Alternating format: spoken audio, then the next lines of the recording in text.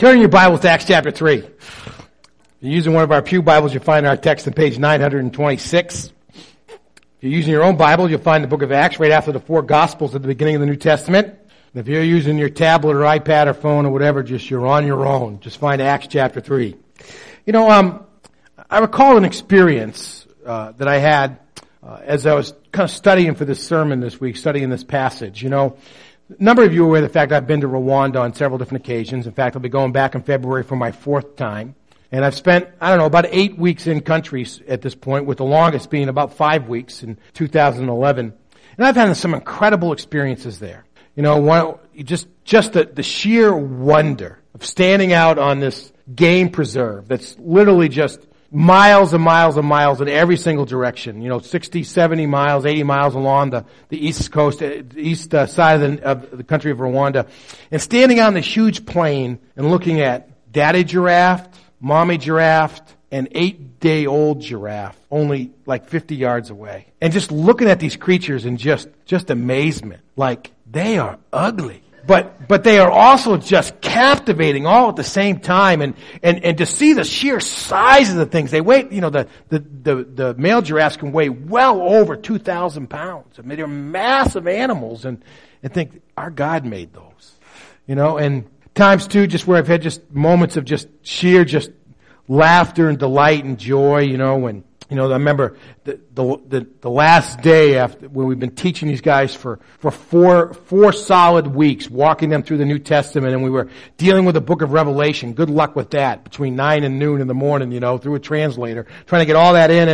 And in the middle of all of that, the 50-pound bags of rice started showing up, and they were bringing them into the teaching thing, and the guys just broke out in applause, and just the sense of joy just to be there, to be a part of that, or watching this guy Polycarp, who was kind of like Theophil's vice president in the nation, helping to work with the churches, and Theophil's the guy that we work through this network of about 55, 60 churches, and Polycarp is a guy that he was a police officer earlier, and he was beaten and left for dead 3 different times during the genocide. And he just wouldn't die. Even now he struggles from tremendous emphysema as a result of the beatings he took and the impact on his lungs and et cetera. And to see him dancing down the aisle when he got his new used suit that first week we were there. Remember some of you were here, took suits, and just seeing the joy on his face. And I'm thinking to myself, he's just excited. And I'm looking at it and saying, that suit doesn't fit him very well, but still, just the feeling that came with that. But I gotta tell you that probably outside of the moments of being inside of the genocide memorials that are around the country, probably the most intense emotions I've had, and this has happened to me twice in the same place, same things, is kind of in the section of the city that's kind of like the financial district, which is basically just a series of places where you can change money, from various currencies and into Rwandan francs or back and forth, or borrow money for short periods and that kind of stuff. And there's a few stores around there. It's where we took the guys to get their eyes tested that needed some new glasses and things. And it's the only place in the city where I've ever had any beggars come up to me. And it's always young mothers dressed in old, beaten, torn, dirty clothes, carrying very small children. And they got their hands out. And they're always looking around because begging is illegal in Rwanda, and so they're looking out for the cops to be coming, and the look of desperation that's on their faces as they reach their hand out.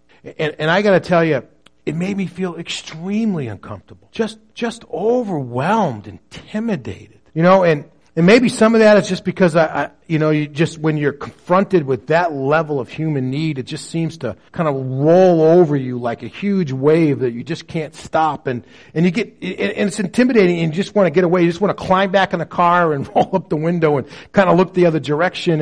And yet, that's their life. And some of it may be with that, just being confronted with human need at that level just creates an uneasiness within you when you think about how much you yourself enjoy and are blessed with. And I think the other part of it is, as I've been thinking about, is that realizing that ultimately there wasn't anything I could really do to solve that problem. Even in those occasions, I literally had hundreds of dollars in my pockets. Most of it money given by people like you that were designated for particular purposes for us to use in Rwanda. So it wasn't just free to me to give away. But even if I had taken all the hundreds of dollars that I had in my pocket, it wasn't going to wipe out the poverty that was among these young women. And you just feel overwhelmed by the level of human need that you're confronted with, and you sense your own helplessness to really change it. Our text talks about an experience like that today for Peter and John. And it shows how God used them in a very special way to meet human need, to overcome that sense of finiteness and helplessness, and to make a difference that lasts for all of eternity. And we're going to be able to learn some wonderful lessons from it this morning. And I want to invite you to just follow along in your Bibles as I read aloud to you. I'm going to interject a few comments as we go through the text, and then we'll quickly go through our what and so what kind of things that we do, and then we'll move on to serving the Lord out in the mission field that lies outside of these doors. And verse 1 begins, "Now Peter and John were going up together to the temple complex at the hour of prayer at 3 p.m. Some of your Bibles say the 9th hour. The Jews started counting the clock, if you will, at 6 a.m, so 3 p.m. is the 9th hour.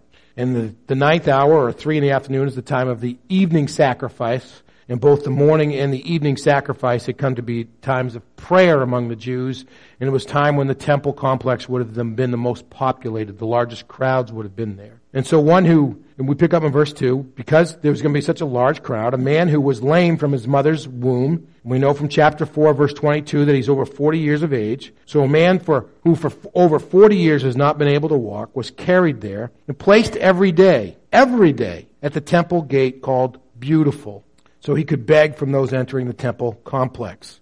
Now, we don't know exactly where this gate is. There is no gate in other records that bears this name. Some scholars think it might have been one of the gates that led through the outside temple wall from the eastern side, but that was actually the area of the temple where the fewest amount of people entered, because it was the steepest terrain to get in there, the most treacherous. There are others who believe, and I think they're correct, that this is known as the Bronze Gate, the Corinthian Gate, which separated the court of the Gentiles from the court of Israel, where both male and female Jews would have been allowed to go. It's a massive gate made out of bronze. It didn't have any silver and gold on it like all the other ones because it was so beautiful. And the doors were humongous, so heavy that it took multiple men to be able to open and close them. So here's this guy who comes every single day. He sits in the mass of people at the most active times, and his need still hasn't ever really been completely met, and he begs day after day after day. And when he saw Peter, verse 3, and John, about to enter the temple complex, he asked for help. And Peter, along with John, looked at him intently and said, "Look at us." So he turned to them, expecting to get something from them. In other words, this is my payday. But Peter said, I don't have any silver or gold, but what I have, I give to you. In the name of Jesus Christ, the Nazarene, get up and walk. Then, taking him by the right hand, he raised him up, and at once his feet and his ankles became strong. So he jumped up, stood, and he started to walk, and he entered the temple complex with them, walking, leaping, and praising God.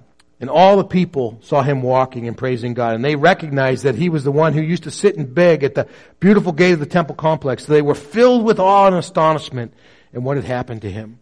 You know, here was a guy who had never taken a step on his own in over 40 years of his life. It was also a guy who had never ever stepped foot inside of the beautiful gate, because lame people with defects, weren't allowed into the court of Israel. They couldn't go into the real place of worship. So here, for the first time in this guy's life, not only does he take a physical step, he gets to take a step close to God. While he was holding on to Peter and John, all the people, greatly amazed, ran toward them in what is called Solomon's colonnade. It's a kind of a portico area built over one of the original walls of Solomon on the east side of the temple. And when Peter saw this, he addressed the people. He says, "Men of Israel, why are you amazed at this? Or why do you stare at us as though by our own power or godliness we made him walk? The God of Abraham, the God of Isaac, Jacob, the God of our fathers, has glorified his servant Jesus, whom you handed over and denied in the presence of Pilate when he decided to release him. But you denied the holy and righteous one and asked to have a murderer given to you. And you killed the source of life, whom God raised from the dead, and we are witnesses of this. By faith in his name, his name has made this man strong, whom you see and know. So the faith that comes through him has given him this perfect health in front of all of you. And now, brothers, I know that you did it in ignorance, just as your leaders did. But what God predicted through the mouth of the prophets, that his Messiah would suffer, he has fulfilled in this way. Therefore, repent and turn back, that your sins may be wiped out, so that seasons of refreshing may come from the presence of the Lord. And he may send Jesus, whom has been appointed Messiah for you. Heaven must welcome him until the time of the restoration of all things, which God spoke about by the mouth of his holy prophets from the beginning. Moses said, the Lord your God will raise up for you a prophet like me from among your brothers. You must listen to him and everything he will say to you. And it will be that everyone who will not listen to that prophet will be completely cut off from the people. In addition, all the prophets who have spoken from Samuel and those after him have also announced these days. You are the sons. You're the sons of the prophets and of the covenant that God made with your fathers. When he said to Abraham, and in your seed all the families of the earth will be blessed. So God has raised up his servant and sent him first to you to bless you by turning each of you from his evil ways. Now, we're going to move quickly here. So there are actually a number of points or reasons why I think this text, this story is, God makes sure we know about it. He inspired Luke to tell us this story. But the number one thing that's laying out there is that even though Jesus is no longer physically present, he's still exercising his power in the world. That's what the story is all about. And even though Jesus is not physically present, he's not the one standing in the temple, he's not the one looking this guy in the eye, Jesus is the one who's still exercising his power. It's not because of Peter and John and how great they are. It's not because Peter and John are so godly that they have the power to do this, but it's because of the power of the name of Jesus that this guy's healed. Jesus is still exercising. Jesus healed lame people while he was on the planet. Guys who couldn't walk, he allowed the pair. Remember the guy who got laid down through the roof? They ripped the guy's roof. They laid him down on a pallet down through the roof. And Jesus said, rise up and take your pallet and go home. Jesus healed people, causing them to walk again. Now Jesus is doing that through Peter. In chapter 14, he's going to do it through Paul. God, even though Jesus isn't physically on the planet anymore, he's still exercising his power. You know, it's interesting, and I said this in the first service. A lot of us, we'd like to be miracle workers. There's a difference between the miracle workers in our culture and the miracle workers in the days of Jesus. In our culture, the miracle workers, they get rich. The miracle workers in the days of Jesus, they went to jail and they got beat up. Chapter 4, Peter gets arrested because he healed this guy. Chapter 14, when Peter heals the guy, they get dragged innocent and they end up getting stoned. But Jesus is exercising his power through the church, through the apostles, through the members, empowering witness among them. And he always exercises his power to draw attention to his name. It's not because Peter and John were so great, but it was by the name of Jesus. It's interesting that I think one of the reasons why we struggle, we don't see a lot of miracles among us today, because we have made miracles about us. Now, if you're asking God to do a miracle in your life and you're saying, and God, when you do this miracle, I'm ready to go to Quincy Market day after day after day after day and stand up and say, this is what God did in my life. Maybe you'll see a miracle. But if you were asking God for a miracle so you won't have pain in your body anymore, or you'll have more money in your bank account or whatever, and it was just going to make your life more comfortable, I don't think you're going to see miracles. Because miracles are always about drawing attention to the Word of God, drawing attention to the Word, who is Christ. The miracles in the New Testament, as you see them over and over again, are all about servicing the Word, confirming the Word, creating opportunities for the Word. And those miracles, that power is experienced through faith in the name of Jesus Christ. Faith there is that this whole idea of trust. It's not like just believing facts like George Washington was our first president or something like that. It's about trusting. It's about basing your life on it. Like you come up to a crossroads, okay, I can either take this road or that road, and you believe this one's the better, so you trust in it, and you take that road, and there's no turning back. You trust. Now, I'm being quick and laying it on the line here, and I see in this the fundamental place where most of us struggle on a daily basis. The biggest spiritual challenge that almost every single one of us faces is waking up in the morning and truly believing that living life God's way is the best way to live life. For the vast majority of us, the issues of faithfulness and sin and service and all that kind of stuff, it all comes back to the fact that we aren't convinced, we don't completely trust that doing life God's way is the best way. And it's by faith in the name of Christ, all that Christ is, that Christ's way is the best way that we experience His power in our lives. So part of the what from this text is that Jesus is still at work exercising His power through the church to glorify His name as people believe in it. You also see in this text that literally the heart of the gospel is proclaimed. Peter and John weren't dummies. they used a little strategy. When they show up at the temple to do this miracle is a time when it was going to be the busiest. God creates the opportunity. God works this miracle. It draws the crowd. Peter's about ready to, he seizes it. So, man, I'm going to take advantage. He says, you know what? We didn't do this. Jesus did, and he gets a chance to share the message. And there's a lot of wonderful things in this text about the gospel message. You know, certainly he makes the case that this is all as a result of what God had predicted and what God had preordained, what God had appointed to happen. This was all a fulfillment of prophecy, and he goes back and he points out that it started with Moses, but also Samuel and all the others, that this is the way God was going to work, bringing his Messiah to his people. But in the midst of all of that, and then you see these names for Christ, and believe it or not, it's only here in chapter 4 that Jesus is actually, it's the only places in the New Testament where Jesus is called a servant. You know, he's called the righteous one and the holy one. There's some wonderful stuff about the gospel, but it all boils back to this statement in verse 15. And you killed the source of life, whom God raised from the dead, and we are witnesses of these things. It comes back to the heart and soul of the gospel. The cross and the empty tomb. The bloody cross and the empty tomb. You know, and as he applies that message in verse 19, this is what he says to us. And he says, you know what? He said the bloody cross provides freedom because it provides us freedom from our past because it gives us forgiveness of sins. He says repent and believe so that your sins might be wiped away. It's like God comes in and here's our entire life is written out on the board and he just wipes it all clean and we get to start all over again. And then with the empty tomb, he opens up the doors for a brand new future. How does Peter call it here? He says, so that seasons of refreshing may come. And this is actually a reference to end times, to salvation times. He says, you know, repent and place your faith in Christ so that your past can be washed away and God can bring the future he's got designed for you, which is seasons of refreshing. But it demands a choice. And that choice is called here repentance. It calls us to change. The gospel always requires a decisive choice.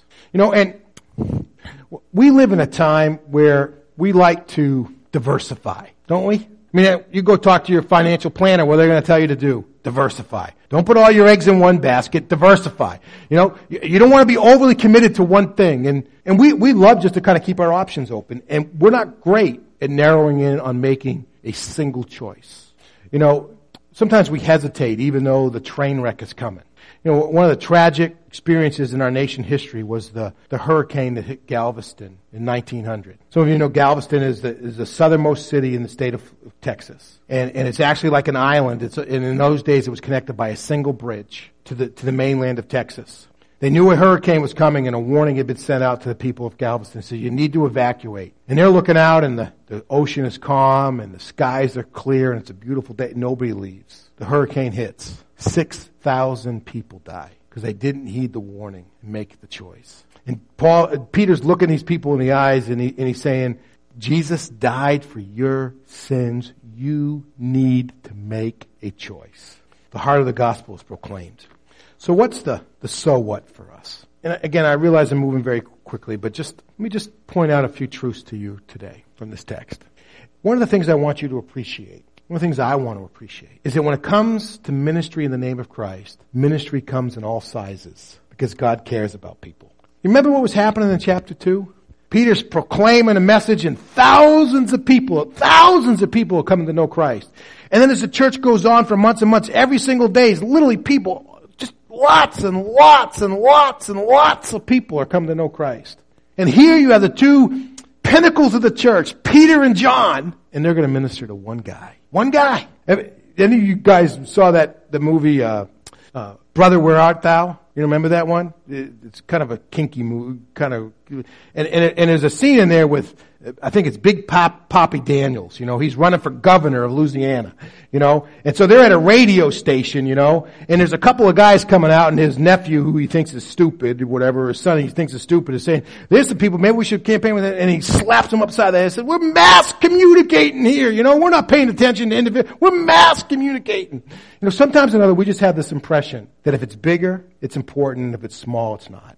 And when it comes to ministry in the name of Christ, it doesn't matter what size, because people matter to God. You know, whether you're standing up here like me on a Sunday morning and preaching to 150 or 300 people in a course of a Sunday morning, or whether you're standing in a pulpit teaching 10,000 people, or whether you're Billy Graham standing on a stage and preaching to hundreds of thousands of people and to millions of people around the world, or whether you're sitting at your office desk and praying with a guy who sits next to you, it's important. It's ministry. And when it comes to ministry in the name of Christ, size doesn't matter. And I gotta tell you, this is an area where the church struggles today. I mean, the Baptist Convention of New England just had their annual meeting, and part of one of the presentations on Friday night, the statement was a quote of somebody else. And it said that the Christian church in America today operates with a harvest culture, but with a seedless generation. We're trying to bring people into the kingdom, the harvest, but we've never gone out and seeded the generation with the good news of Jesus Christ. Just going out and caring for people, ministering to people, serving people, planting seeds. It's all about the intake. It's about the harvest. And we certainly need to be about that, but we got to sow the seed. And every single one of us, every single day, have some kind of an opportunity to make a kingdom difference in the life of somebody else. That just flows out of the understanding of the fact that God's at work and the Holy Spirit's in the world doing His thing, and there's divine moments there for us every single day. People that we can look in the eye and say, look at us. And we have a chance to be able to be used of God. Ministry comes in all sizes because God cares about people. Second truth. Ministry is never about what we don't have. Ministry is about what we've already experienced in Jesus Christ. This guy's asking for money. And the first thing Peter and John do is look him in the eye and say, we's broke. We don't have any money, so we can't help you. Bye. And off they go, right? It's not about what they don't have. It's about what they do have. And sometimes we miss in this connection, and that here they are used of God for His power to flow through them, and this man is strengthened and made well. You know what? That had already been their experience. Peter and John had already been strengthened by Christ. Just look at the pre-crucifixion and the post-Pentecost Peter and John. Look at the transformation. God had already changed them. He had strengthened them. He had made them perfectly well. He had made them into the instruments that He could use in this way. And they were just passing on what they had already experienced. It's interesting, back in the 1200s, there was a young man who was ordained as a priest, and his name was John Duns Scotus. I believe I'm pronouncing his last name correctly. He became a theologian among the Franciscan orders, and he actually was known for his really intricate theologies, and et cetera. His arguments were very complex, and he came up with some really weird kind of conclusions as a result of that. And so as centuries went on, people began to refer to certain positions as people kind of had these intricate, kind of complicated, sometimes weird kind of ideas. They referred to them as Duns scholars. And from that we get the word dunce caps, actually. It's kind of where, being a dunce kind of idea. But the story is told about the time that this priest went to the Vatican in the middle of the 1200s. And he's walking through the Vatican with the Pope. And they come to the gold chamber. And the Pope, with really a sense of pride and delight in his eyes as they're walking through the gold chamber, he says to this young priest, he said, you see, the church no longer has to say, silver and gold have I none. And the young priest responded to the Pope by saying, but neither can the church say anymore, rise up and walk in the name of Jesus Christ. See, sometimes we're trying to give the world the wrong stuff. And we think that stuff matters. I think the reason why the vast majority of us hesitate to get engaged in ministry is because we just know deep down inside our experience of God isn't worth passing along to anybody else. And so we recoil. And God is eager to do incredible things in our lives through faith in the power of His name. And then all we have to do is give away what He's already done in us. One last point. We're going to conclude. When we minister in the power of the name of Christ, people will always receive more than they ask for. People will always receive more than they ask for. What did this guy want? He wanted a handout. Help me buy a pizza tonight. And I'll be back in the morning looking for my money for breakfast. And they reach out their hands, and God's power flows through them, and He's made completely well. Not only physically healed, but re-entered into the body of Christ, ready to experience eternity with the Father. When you and I serve in the name of Jesus Christ and the power that is in the name of Christ, people will always receive more than they're asking for. There's a lot for us to think about in this text today, about how we engage the need of the world. Let's pray together. I want to just give you a moment to draw into focus in your own mind and heart the conversation, the question that you need to keep talking to God about as a result of this message today. In fact, I'd love for you to just take it out, maybe write it on the bottom of your bulletin or whatever. But this is what I need to talk to God about as a result of what I've heard this morning. For some of you might be asking the question, have I really made the choice to repent and believe in the power that's in the name of Christ and experienced forgiveness and seasons of refreshing? Some of you need to have the conversation, have I really made that choice? Perhaps you need to ask God about the level of the experience that you've had with Him. What is it that you have to pass along to others as a result of your experience with Him? Or what ministry it is that God would have you engage in? Just define for yourself the conversation that you need to have with God as the week goes forward. Father, don't let that conversation end until we are completely well. In Jesus' name we pray. Amen.